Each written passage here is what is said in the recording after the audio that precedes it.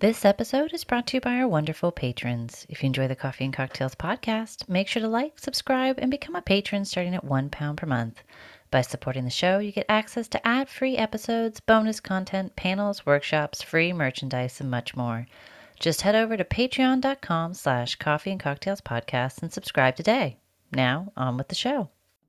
Hello and welcome to the 40th episode of Coffee and Cocktails. I'm your host, Dr. Ann Wand, and welcome to our series, Giving Voice to the Voiceless, where today we have the pleasure of having at our studio again, Sonia Gulzeb Abbasi, lecturer at Comstock University in Islamabad, Pakistan, as well as anthropology student at SOAS in London. If some of you remember, she spoke with us in our last season for episode 34, and if you get a chance, please check it out.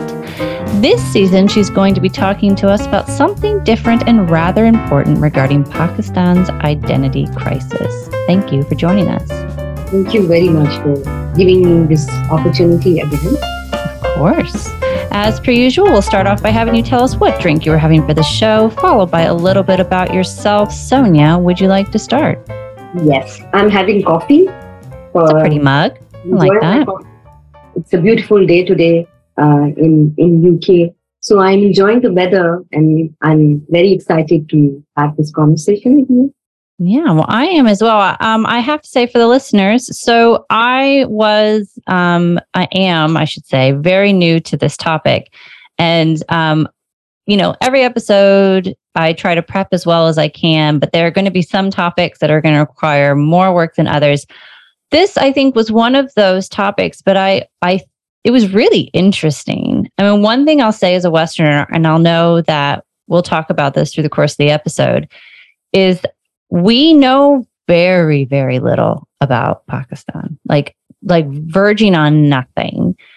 And some of the articles that you sent me for me to read talk about how basically the only things that get infiltrated into the West are terrorism, Malala surviving a gunshot wound, women's rights being infringed upon. And it makes it seem like it's this horrible place. And what I'm learning in having talked with you and having read this material is that it actually is a wonderful place. Sounds like the cuisine is fantastic from what I've been reading, but that there is so much more to the country in terms of its mixed ethnicities, religions, etc. But within that, there's a lot of complication in terms of what it means to be Pakistani today. So if we could, I'd like to start off with our first question and have us sort of open up with this idea of what does it mean to be Pakistani and why is that a question that is so hard to answer? All right. Thank you for a very interesting introduction. And it's a very interesting question as well, like what it means to be a Pakistani. There's not a simple answer to it because I'll come to my personal opinion about what it means to be a Pakistani. But first, I'll just talk about that on a general, on a perspective that what it means to be a Pakistani for all of the Pakistanis, right? So we'll go back to the history that we have multiple identities, right? We are known as the child of the empire because we are a post-colonial state. Are we talking about the Ottoman Empire, though? Yes, we have Ottoman, post-colonial, etc. Yes, the Mughal Empire, the British Empire, and then a lot of empires. You're a child of a lot of empires. Exactly. So we are known as the child of the empire because we are a post-colonial state, and then we are known as Muslim Pakistani because Pakistan and India, they parted their ways on the basis of the linguistic and religious lines, right? And then we have a lot of regional identities as well. Like there are so many different regional identities, ethnic minorities known as Pakhtun, Baloch, Sindhi.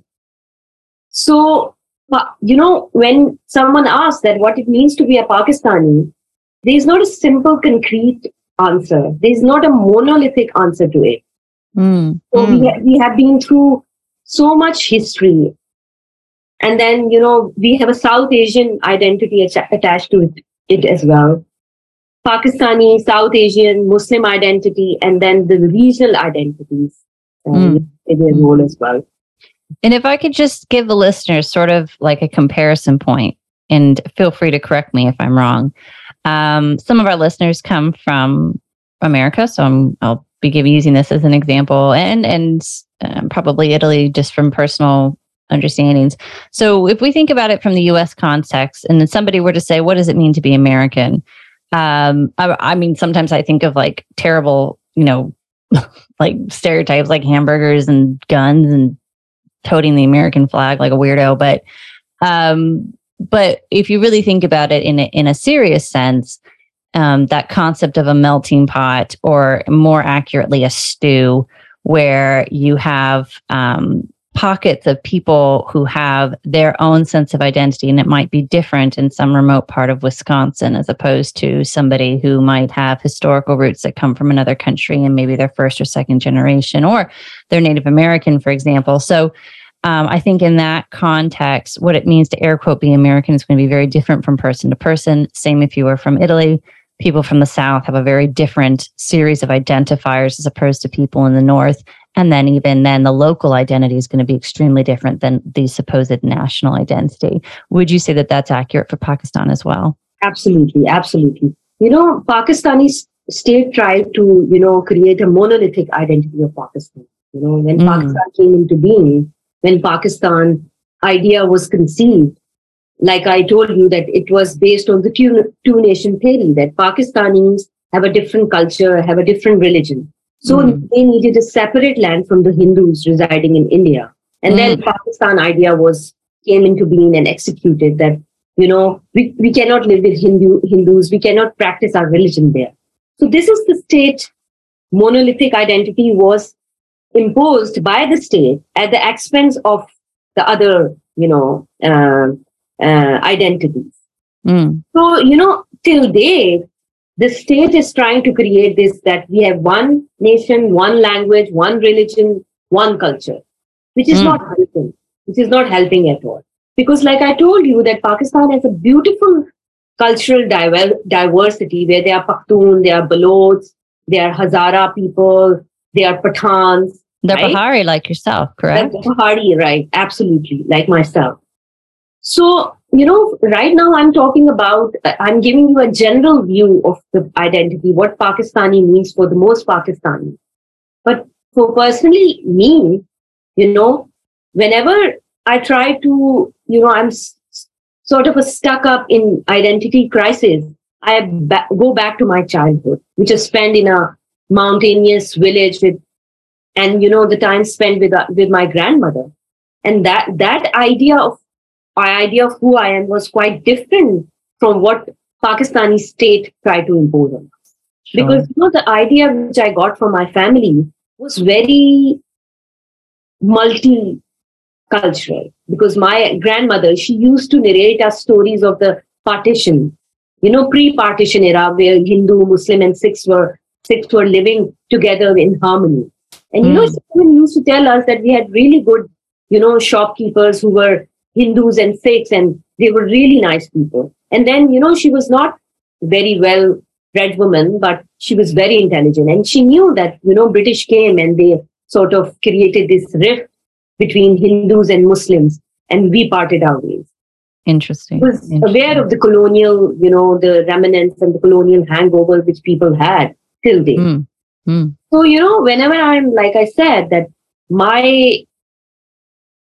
before I went to the school and before the state curriculum, tried to infuse this monolithic identity in me, I was raised very multicultural, I was taught to be, very tolerant towards other religion and to, diversity, because like I told you that my grandmother, who I spent a lot of time with, my paternal grandmother, she was from the pre-partition era when India and Pakistan were together. Okay. So, I think the state, the identity which state tried to, inculcate in us, that was, I think, very sort of a shallow, which couldn't help to shape my identity. Sure. I get back to my childhood to sort of get back to my identity. And if we could expand on that in terms of the state imposition of what identity should be as opposed to what it actually is. You've said that identity formation in Pakistan involves including some identities while excluding others. Could you explain to our listeners what are quote unquote accepted forms of Pakistani identity and what are not, and what the reasons are for this? Absolutely. Again, a very interesting question and very pertinent.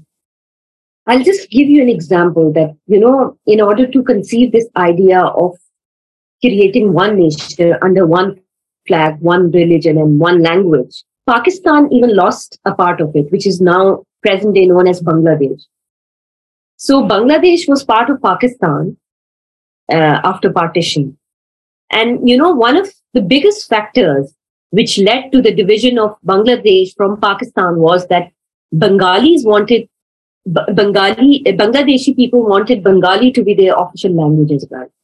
But Pakistani state was adamant that Urdu is the only official, the national language of Pakistan. So on that basis, we lost a part of Pakistan, which is now known as Bangladesh.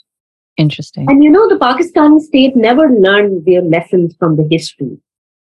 And that sort of a medium of, operating, that strategy is still intact. Because, there are a lot of minority ethnic backgrounds like Balochis and Pakhtuns. They have a lot of grievances against the Pakistani state because of this exactly reason, right? And I think that Pakistani state failed to, find strength in their diversity.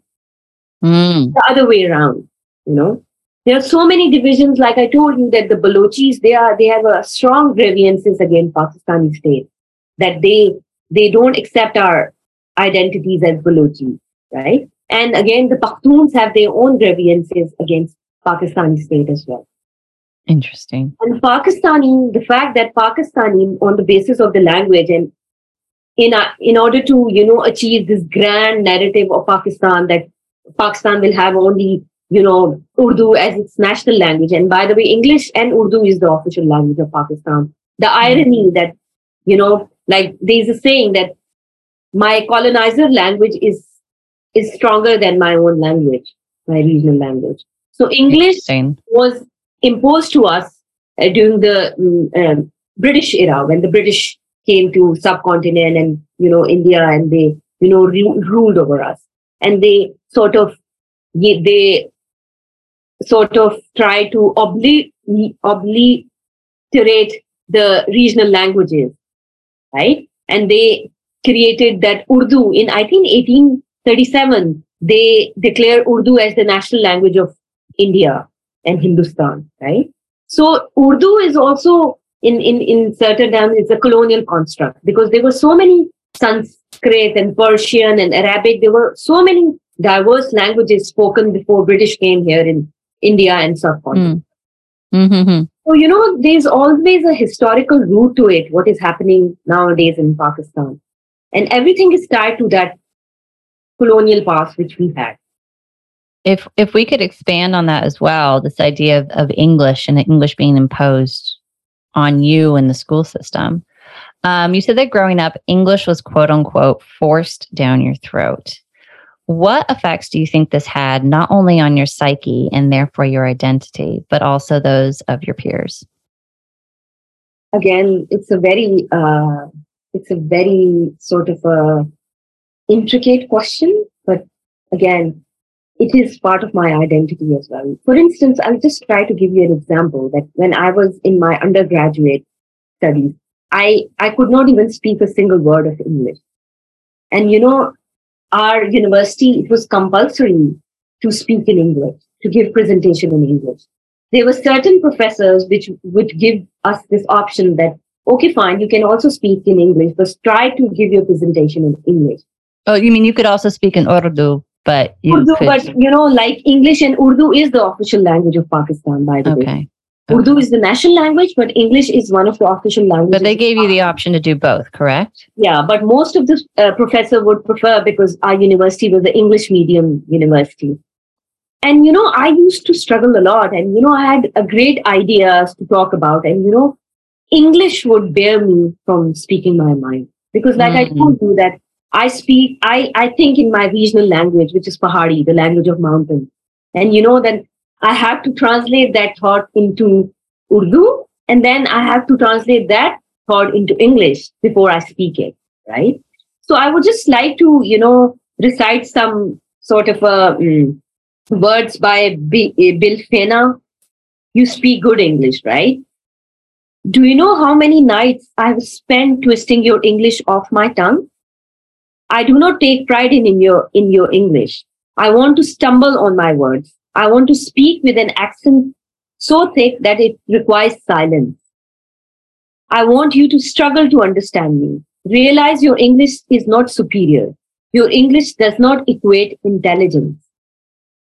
Do not compliment me on how well I have accepted colonization. I do not want your pat on the back. I was forced to learn this language. I did not choose to. Your English disconnects me from my own people. I'm deaf to my own sacred language because of your English. Your English has done nothing for me. It's a beautiful word by Bill Fena. You speak good, by the name of You Speak Good English. In Pakistan, intelligence is equated with how good English you speak. And when I grew up, I would admit that, even I accepted this belief that, oh my God, if he's a good English speaker, he's very intelligent. And trust me, it took me years to deconstruct this. It took me years to unlearn this. And obviously that sort of a rub on me as well, this belief. And there was a point that, when I started practicing speaking English in front of mirror, and it was that when I graduated from my university. And when I started, doing my MPhil, and I started working as well as a lecturer. I used to practice, and, I used to feel guilty for not speaking good English. Mm-hmm. And, there's so many, like I told you, there's so many beautiful cultural, regional languages. And there's so many beautiful poetry written in Sindhi, Punjabi, Balochi, and in my own language, which I could not, when I try to translate it into English, it completely destroys the meaning of that. Yeah. I mean, it's interesting you mentioned this. So when I was writing my doctoral thesis and then my book, one of the chapters, because I, as you know, I work on language identity. And one of the big things I talk about is why people find it so difficult to learn another language. And I have a whole chapter where I focus on, why do we learn another language? And one of the elements that comes up through that discussion later on in the book is this idea of language learning blocks. And colonialism is a component of that, in that instead of instilling the love of a language that you learn through choice or desire, the fact that it's pushed onto people could actually prevent them psychologically from being able to move on in that language. So case in point, where I lived in northern Italy and South Tyrol is predominantly German speaking. So 70% German speaking, 26% Italian speaking, and then 4% Latin speaking. And they're a mountain community, and that is their language. There was an instance where I did an interview with a German-speaking teacher who speaks English. Interestingly, English is quite neutral because it doesn't have the colonial elements to it. It's seen more as a global language that'll help you get a job. So it's different in that sense. But anyway, she worked at the trilingual university, Free University of Bolzano. And she was telling me about how the German and Italian speakers, as part of their requirements, have to take courses in each other's language. But because they've been trained since they were little to, basically Italian speakers go to the Italian speaking school system and the German speakers go to the German speaking school system, even though they are technically learning each other's language. Mentally, there is this barrier because they go to one school, German speakers go to another. If they're in the same building, they go in through different entrances. Playgrounds are segregated. Lunchtimes are segregated because the German speakers want to make sure that their German language is quote unquote pure. So basically, this is being fed into their head. So now they get to university where they are expected to speak in the other person's language, but subliminally, they've been trained that it's almost like an other. And if you learn too much of the other, then it's going to take away your own identity. So she gave this example of a German speaking student who was supposed to give a presentation in Italian, and she just froze and started crying. And it didn't matter that she'd technically been taking Italian lessons since she was little. This barrier had been in her head for so long. And even though she needed to be able to do this in order to get a decent grade, she just completely cracked. But because that teacher had been through the system herself, she understood it. And it seems to me that this doesn't only pertain to that area, but that there's a lot of similarities in that if a language is being introduced in a negative way or as a result of negative history, which is the case of South Tyrol, it's unrealistic to assume that people are going to embrace it and accept it in a positive way. Absolutely. Absolutely. And I think I have gone through your research and it was very interesting. And going through your research, basically, it created an idea in my head that I wanted to talk. It resonated so much with me. It was so relatable that going through your book that I said, oh my God, I need to talk about my Pakistani identity as well. And thank you for writing that. And, it's very interesting and it's a great piece of work you did. And, like you said, that in terms of opportunities, and I know so many people who are not very good with English, and then they couldn't get the opportunities which they would have, And then the fact that, English and Urdu was introduced by the British in the subcontinent, the rest of the regional languages were blurred. They were literally systematically destroyed. And in some, books, I don't know the reference, but I heard that these Britishers, when they took over India, they used to destroy the regional literature. They would translate it into English, and then they would destroy that literature. Like I said, there's so much wisdom, in the regional scripts of Punjabi and Sindhi and Pashto scripts, which are the regional languages of Pakistan and even India. India had a lot of rich history as well. So when you are trying to destroy a language, you are destroying a whole culture. Yeah, absolutely. So I would like to, go on. I would just like to, narrate another couplet, which was very interesting, sort of a poetry from Shailja Patel. She talks about the diversity we Indians and Pakistani have in terms of language and culture, and how, it was restricted to one language, which is English, right? So I'm going to narrate it. Listen, my father speaks Urdu, language of dancing peacocks, rosewater fountains, even its curses are beautiful.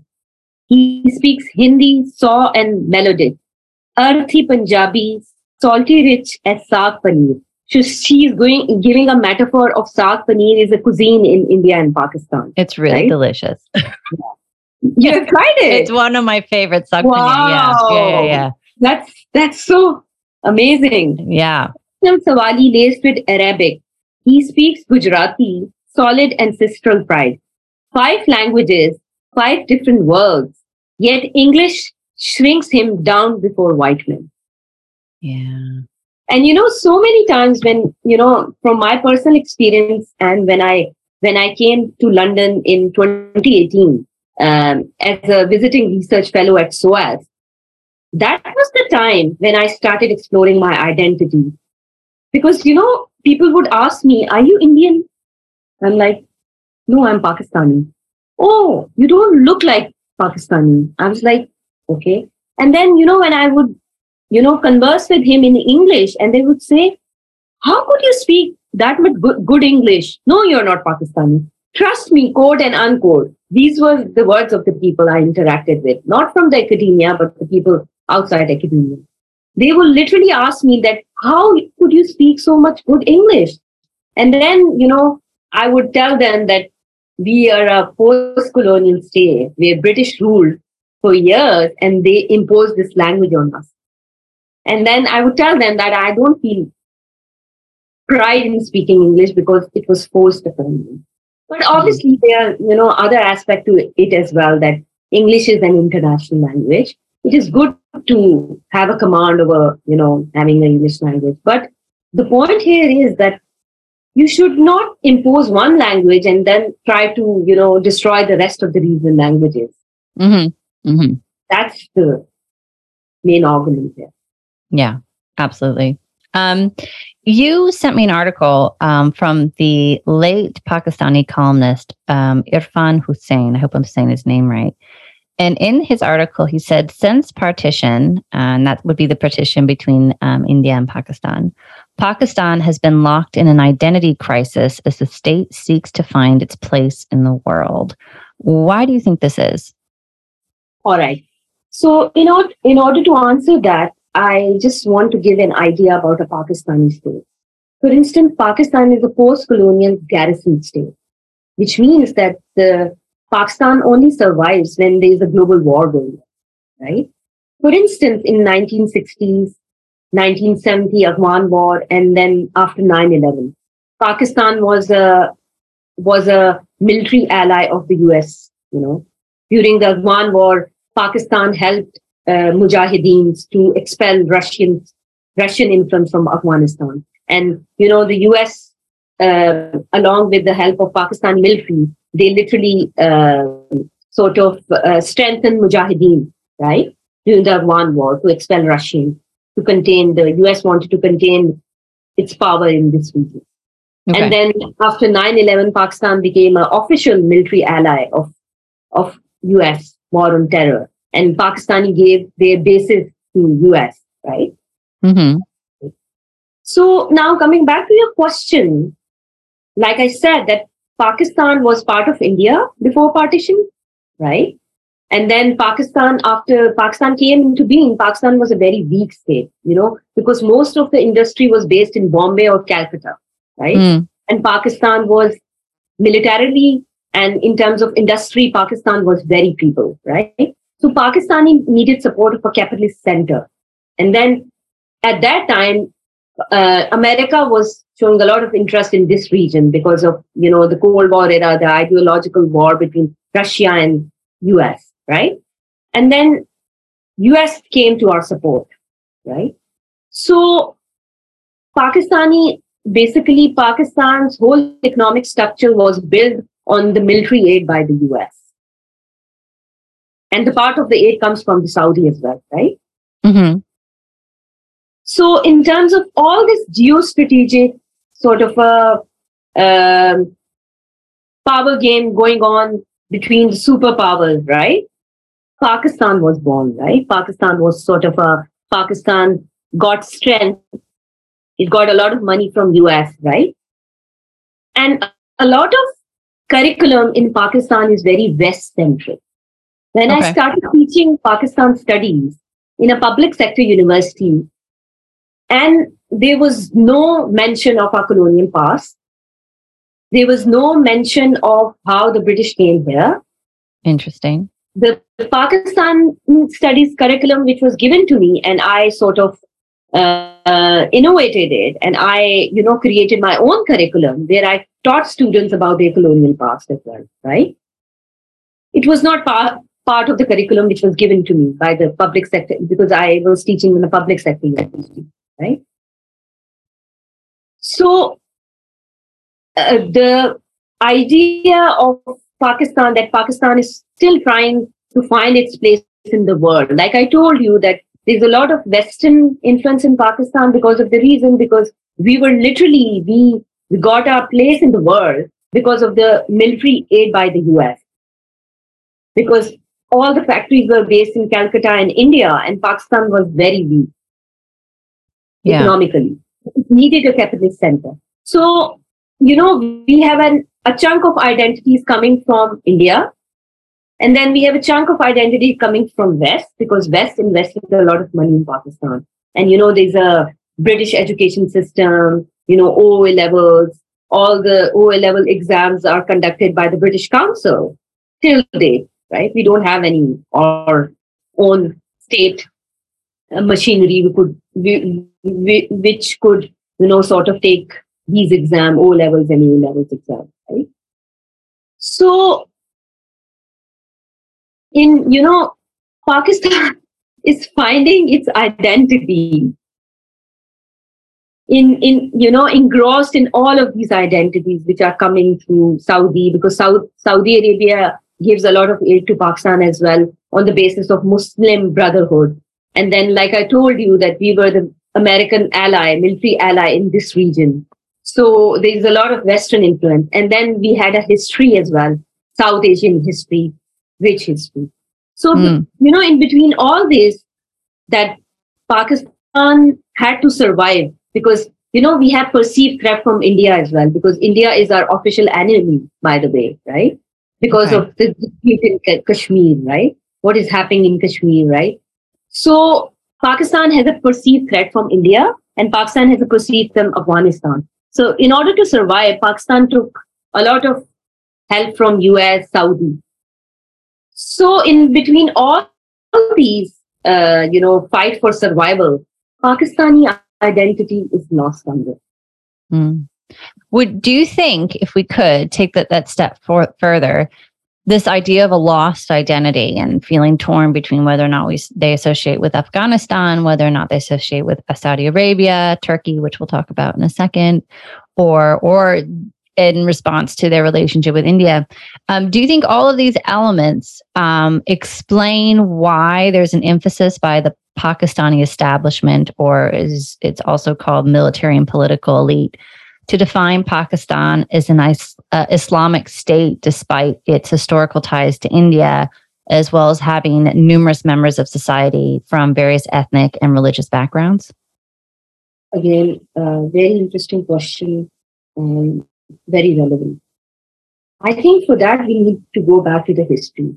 When Hindus and Muslims were living together in India, there was an idea put forth by the Muslim thinkers that Muslims in India are not living in peace, right? And they proposed this idea of two-nation theory, that we have a different culture, we have a different religion, so we should have a separate homeland. And then the idea of Pakistan was executed by the idea was conceived by Allama Iqbal, which is the national poet of Pakistan, and then Quaid-e-Azam. And then Pakistan came into being. And, most of the Pakistani says that, see, the two-nation theory was good because you see what is happening with Muslims in Modi's India. Even in India was a secular state, but now the present government, which is Modi, they are trying to create a Hindu Rashtra. They want to make India a Hindu nation, right? So the idea put forward by the military has a historical root to it. Because when Pakistan came into being, the founders of the Pakistan proposed this idea that we needed a one nation under one religion and one language and Muslim country. We needed a Muslim country, right? And that idea is coming from that history when Pakistan came into being, right? And what military did was that military literally created our curriculum for their own control in this region. Because, like I said, that military sort of created this perceived threat of India, right?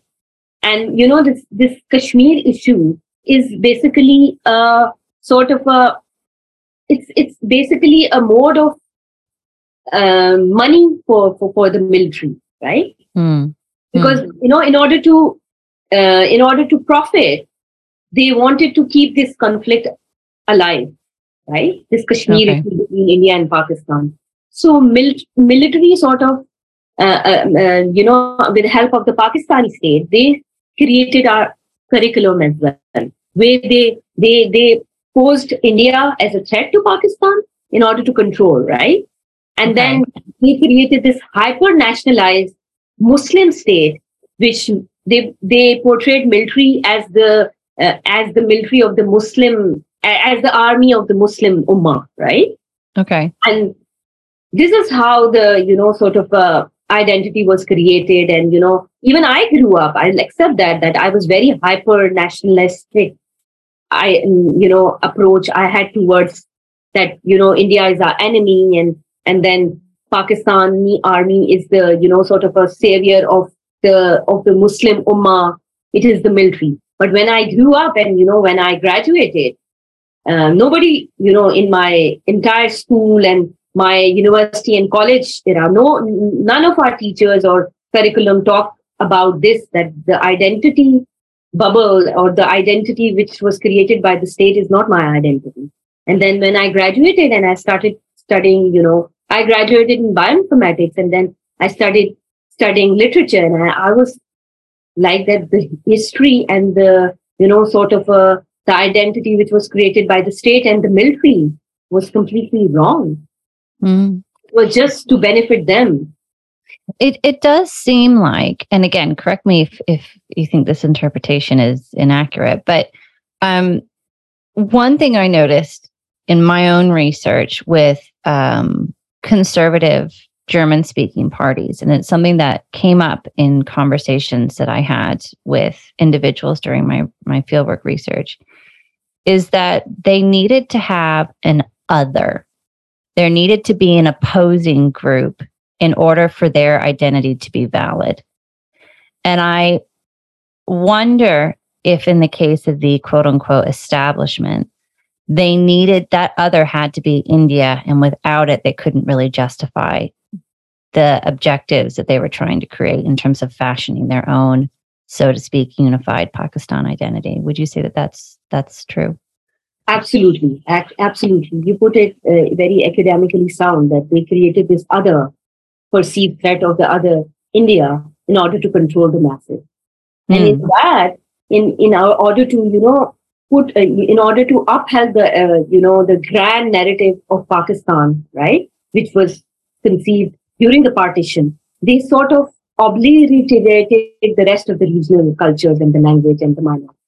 And this pattern of, sort of control and, the state machinery is intact till date, because like I told you, the regional minorities, which are Pakhtuns and the Baloch, they have a lot of, sort of grievances against state, because Pakistani state till they don't find strength in their diversity.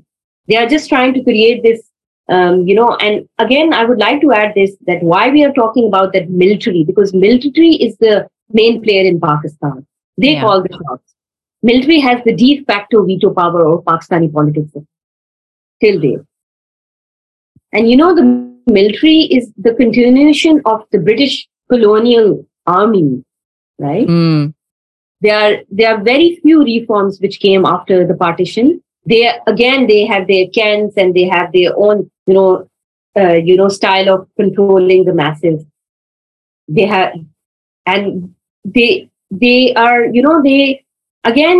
there are so many people still in Pakistan, the youth who are charged and who are against India, and they pose India as their enemy, and they could do anything to save Pakistan and to save the Muslim army, which is Pakistani army, which they pose, but they are not. They are not fighting the Muslim. They are not fighting for the Muslims. They are fighting for their own interest too, because they have a lot of corporate interest attached to Pakistani military as well, because they own the largest corporations in Pakistan as well. Okay. In Pakistan. So yes, you're absolutely right. They created this other. They created this perceived threat in order to control the masses. Okay. So what does Turkey have to do with all of this with regards to Pakistani identity? Because that came out of left field. I was like, I'm pretty sure Turkey's not near Pakistan, but I went on Google and I was like, just in case I'm missing something. I'm like, nope, definitely not near Pakistan. All right. I think that's really funny as well, because, one reason why Pakistani, relates so much to the Turkish because of their Muslim and the Ottoman identity. Empire, correct? Yeah, Ottoman Empire, and another reason, that one interesting pattern which I observed, that the Turkish soap operas, the disease, even Fatima Bhutto, who's a very famous Pakistani writer, she even wrote a book that how these Turkish soap operas are taking the world. And particularly in Pakistan, they are very famous because those few of those, Ertugrul Ghazi, one famous, drama, which everyone watched in my family, my sisters. I have not watched it, by the way, but it's very interesting drama. It talks about the Muslim history, right? Oh, and that is exactly, because the Pakistani state, like I told you, that Pakistani state was not successful in creating a unified identity for the Pakistani people, right? We have taken chunks from Saudi, we have taken chunks from West, we have taken chunks from India, and then we have an Indus Valley civilization here as well, where, the late Vedic religion was also, sort of seen in this territory, right? In this Valley civilization. So, like I said, that Pakistan has not an identity of itself. So it tries to, find their identities or find their ties with, sometimes with Saudi and sometimes with Turkish and sometimes with the West. So those Pakistani, there's a lot of fever going on amongst the Pakistani public to watch the Turkish dramas because they talk about the Muslim history, which is sort of a missing from the Pakistani content, by the way.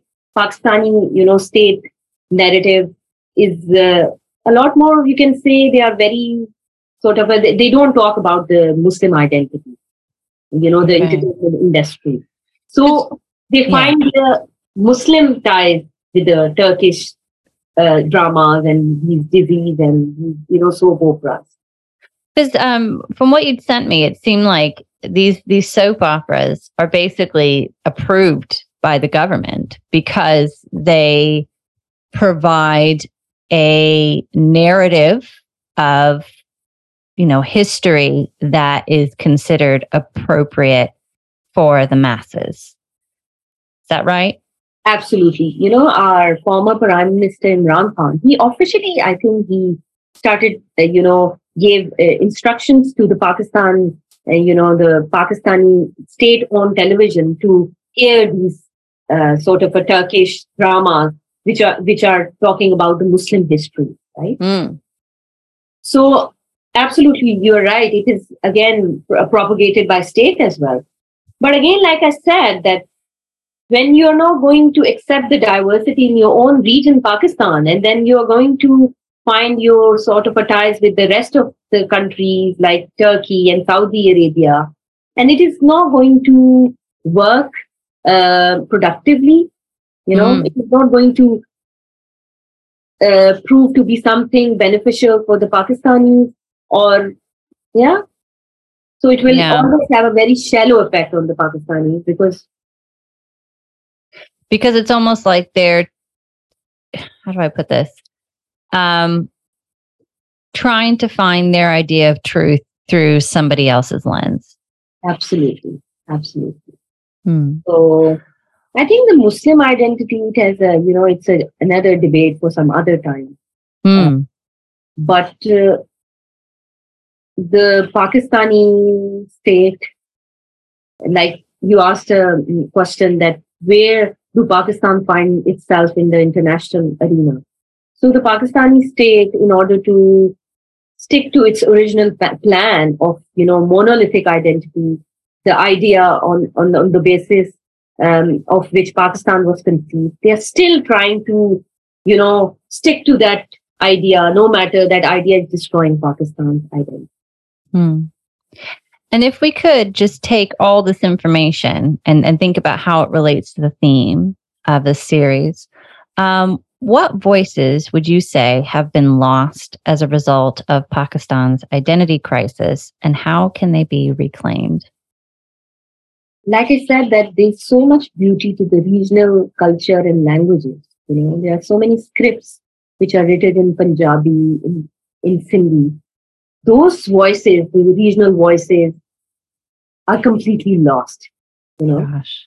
Somewhere between the state-imposed narrative of this monolithic identity of one religion, one language, one culture, the regional beauty is lost. Mm-hmm. And when a language is lost, a culture is lost. When you lose a language, a whole culture is destroyed. Mm. So, like I said, that I'm trying to, I'm writing pieces for the Brown History newsletter, which I'll share with you as well. And I'm trying to write from my own experience, which I had living with my grandmother in my village. We are trying to, now the generation, they are trying to reclaim their representation. And like I said in the start, that this sort of a identity which was imposed upon me by the Pakistani state, and then, the colonial identity as well, which was imposed to me by the British, it did not save me. Mm-hmm. Every time I'm stuck, I go back to my village. I go back to my grandmother. Because that identity, which was quite multi-diverse, which taught me to be tolerant towards other religions and other cultures, that saves me at the end of the day. Mm-hmm. Right? Mm-hmm. So I don't get it. I even tried to wrote for SOAS newsletter as well about this, that about time that Pakistani state should find strength in the diversity.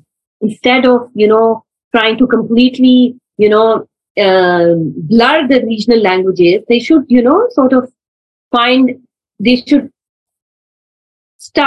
should start working towards, bringing these diverse regional languages into the state, state mode of, preservation, maybe? Absolutely. But I think there are many, there are such individual people who are sort of working towards, preserving their culture and their languages. But on the state level, one thing they do is that they sprinkle the culturally diverse people here and there, and they just produce the music videos, and that's it. There's a Coke studio going on. Almost like a tourism approach rather than a practical or realistic one. Exactly. They try to, through music, things are changing. Through, music, people are bringing, but that's it. It's just pertain to the music. On the state level, like I said, that, English is the language, and then Urdu is the official language of Pakistan. And, when you look at the world, in Canada and New Zealand, there are many official languages. Yeah. Yeah. But I don't know Pakistan state is, and this is exactly one of the reasons as well that Pakistan is becoming internally very weak, because they couldn't find strength in their diversity. They couldn't cater the regional differences. That's a really interesting point. I really, really like that we're talking about this. And I would imagine that there are a lot of listeners out there who could relate this to their own backgrounds and their own sense of self and how they fit in the bigger picture, not only within their own communities, but their own countries and worldwide. But I have to say, for now, that's it from us at Coffee and Cocktails with your host, Dr. Ann Wand. I'd like to thank Sonia again for joining us at the studio this afternoon. Additional information on today's topic will be available on our website in the show notes. And if you enjoyed this series and would like to check out our bonus content, then consider becoming a patron starting at £1 per month. It's support from our patrons that really helps to keep the show going. By becoming a patron, you get access to extra bonus content, patron-only interviews, panels, workshops, and much more. To join, just head over to patreon.com/Coffee and Cocktails Podcast. Otherwise, that's it for now. Thanks for listening and have a great week.